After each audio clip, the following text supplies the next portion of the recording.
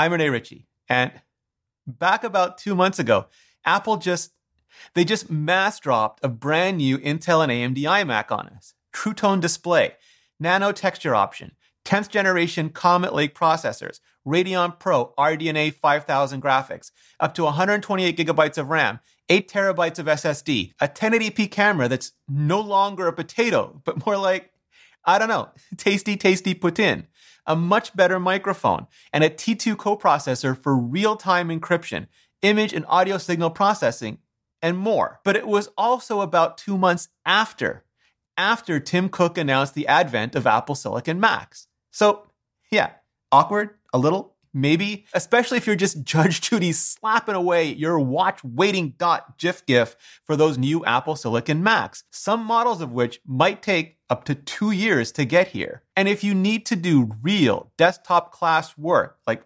right now, big screen, big silicon, big boot camp or Windows VM especially, and yeah, big budget if you just take that iMac to iMacs, well, how well will the Intel and AMD iMacs do for you? Well, I've got Mary Spender of YouTube, Nebula, and music fame with me right here. We're going to tell you all about it, and we're going to do it right now. Sponsored by CuriosityStream with Nebula.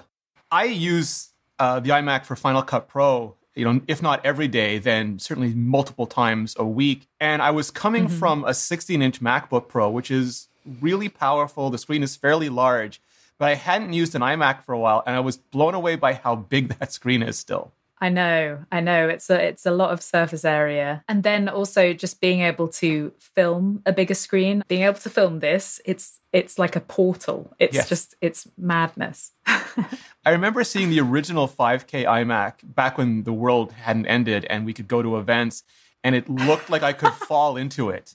And then they made it DCI P3, the wider color gamut, and it looked better than real life to me. And now they have the nano texture, and I know it's a little divisive. Some people prefer the glossy display. Some people don't like the glare, so they like the matte display, but they think that it always reduces contrast, or maybe the diffusion pattern, they think they can see it or they can see it.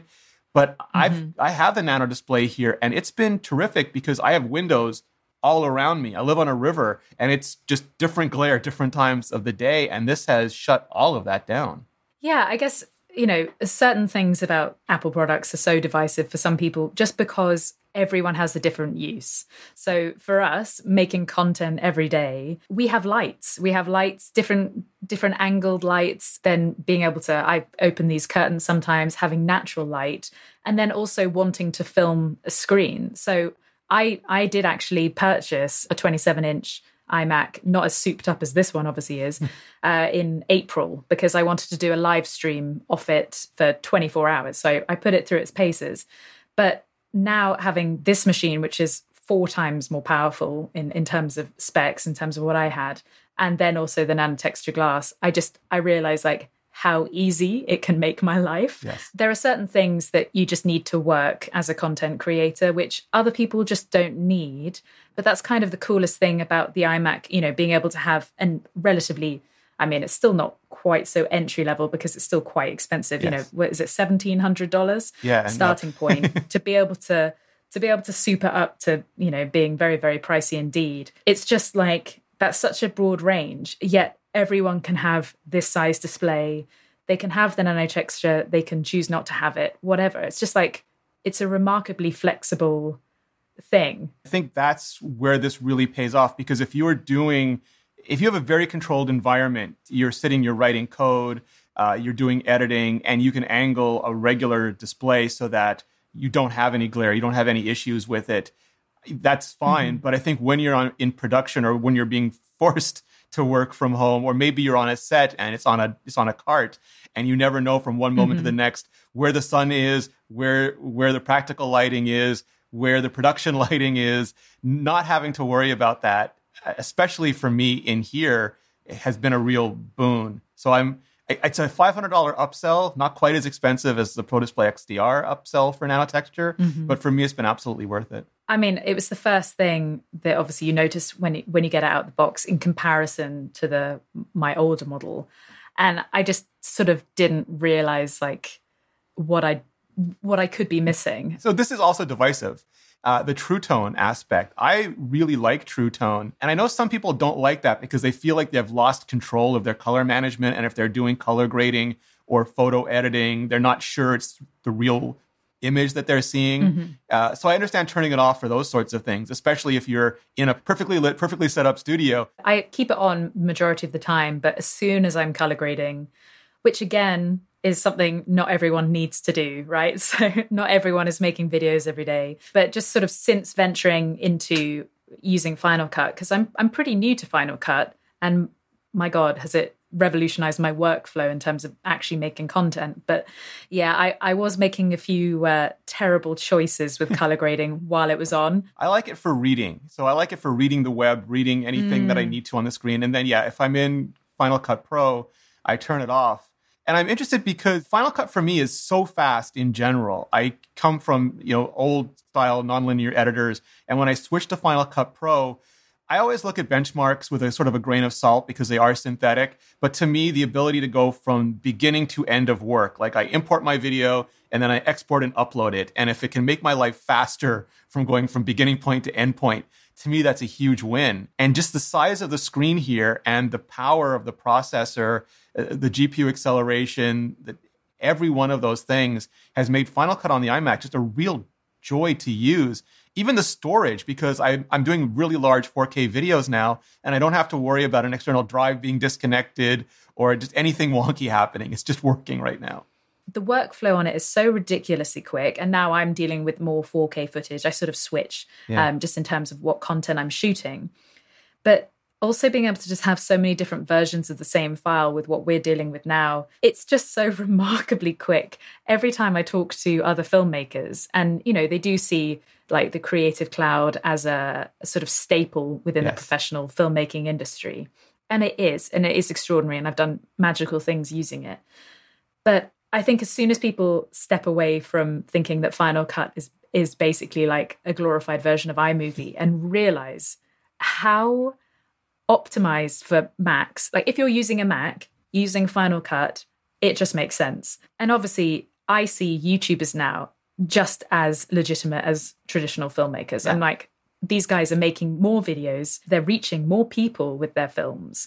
And, as soon as I saw Marcus Brownlee using Final Cut, obviously, with all his incredibly high-res stuff. And he's just like, oh, yeah, and it just works. Yeah. I was like, okay, I should probably look into this. I appreciate the iMac size because, especially if I'm doing multicam, if there's, like for this, I'm going to be doing multicam where I have a shot of both of us, a shot of just you, a shot of just me. And it's way powerful enough to handle all that. And it's got enough storage space because if anything, I found Final Cut can be really thirsty when it comes to making all of the rendered files that save you time later, but consume a lot of disk space now. The multicam aspect and using that in Final Cut has completely changed my workflow for cover songs where I will do 3 angles and just be able to chop them up so quickly. I cannot believe it. And actually the difference with this one in comparison to my older 27-inch was just the processing time of having all the angles up on screen, because obviously that can take quite a lot of effort.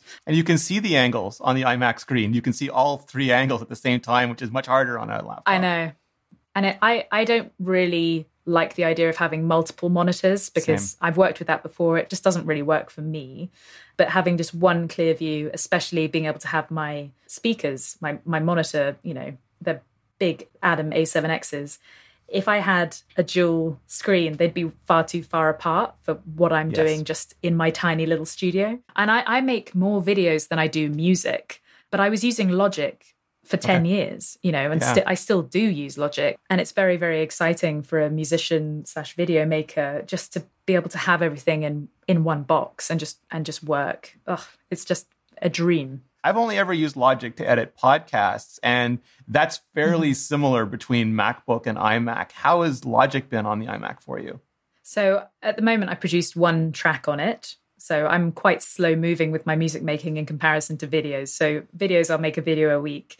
You just need things to be able to work. And I actually do use a lot of the inbuilt plugins. I do use Universal Audio stuff as my interface. And I do have a few of their plugins too. But I'm very when I was making music on a very, very, very tight budget, I became very familiar with all the inbuilt plugins. So now being able to have absolutely no limit on basically what I want to make my track sound like, it's quite extraordinary. Yeah, the big things to me, just from observing it, is the number of tracks you can see at once on the screen without having to scroll. And then also because the RAM limits are so high now that the amount of virtual instruments and plugins and all of those things seems, like you said, to be, if not infinite, then I imagine if John Williams is working from home right now, he might be maxing out what you can do on Logic on an iMac. That would be...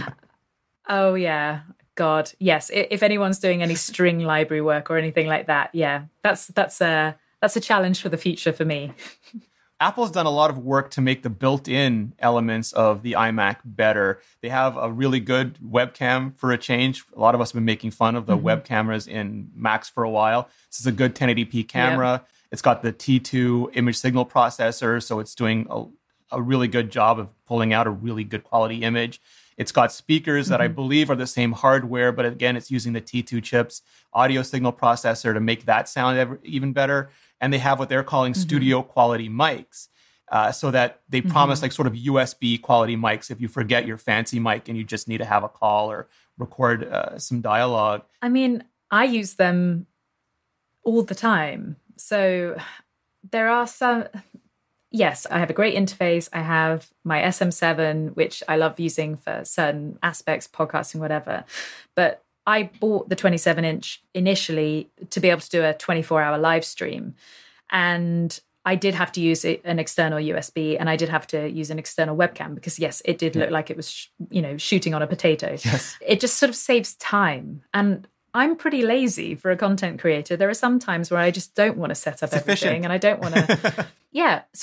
I'm more efficient. That's what we'll say. What I want to do is do more tests. So actually, I've been thinking about live streaming, just from the 27-inch straight off, no webcam. I've been doing it over calls, but I haven't done a proper YouTube live stream in quite some time. And I just want to put it through its paces doing that. So my takeaway is I know some people are waiting on Apple Silicon, specifically an Apple Silicon iMac, which we've now gotten to the point where I think people are making Blade Runner style mock-ups for what they expect it to look like.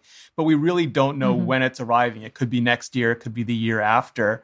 And I think with this iMac, if anyone is really interested in content creation, large scale, doing big Final Cut, big Logic, sort of anything that fills up the screen, I think this is a really good iMac. I don't know if this is trite to say, but it is the best of that generation. It's as good as the Intel iMacs are ever going to get. I just need things to work. And if I can make my life as easy as I possibly can, then this is the way to do it, because I'm an iMac user already. I know, Silicon coming in, I know that some people will hold out for that. And obviously it just, depends. What do you need? If you need a good tool for content creation right now, then this is probably something to look at, and you can spec it out however, one, your budget allows, and two, what you're actually using it for. Thanks, Mary. You can catch her at youtube.com/Mary Spender, and you can catch both of our iMac reviews ad and sponsor free right on Nebula. Nebula is a streaming video platform we're building with a bunch of thoughtful creator friends like Jordan Harrod, Ali Abdaal, Adam Neely, 12 Tone, TechAltar, Legal Eagle, and just many, many more. It's a place where we don't need to worry about demonetization or the tyranny of click-through rates or watch time or algorithms or, like I said, ads. And you can find all of my videos there completely ad-free, sometimes with extra bonus content. Georgia Dow and I just rebooted our podcast, and you can get both the video and the audio version of it on Nebula each and every week with special bonus topics. Yeah, we're diving deep into the technology and psychology of Apple and other companies like Facebook, Amazon, Google, Microsoft, all the tech giants that affect all of our lives. And on Nebula, you don't just get the Apple topic and the tech topic. You also get the bonus topic. Last week, it was about Georgia and electric bikes and my reaction to the Dune trailer. This week, well, check it out. But hang on. What does all of this have to do with CuriosityStream? Well, as the go-to source for the absolute best documentaries on the internet, They just love educational content and creators. And we worked out a deal where if you sign up for CuriosityStream with the link in the description, not only will you get CuriosityStream, you'll also get a Nebula subscription for free.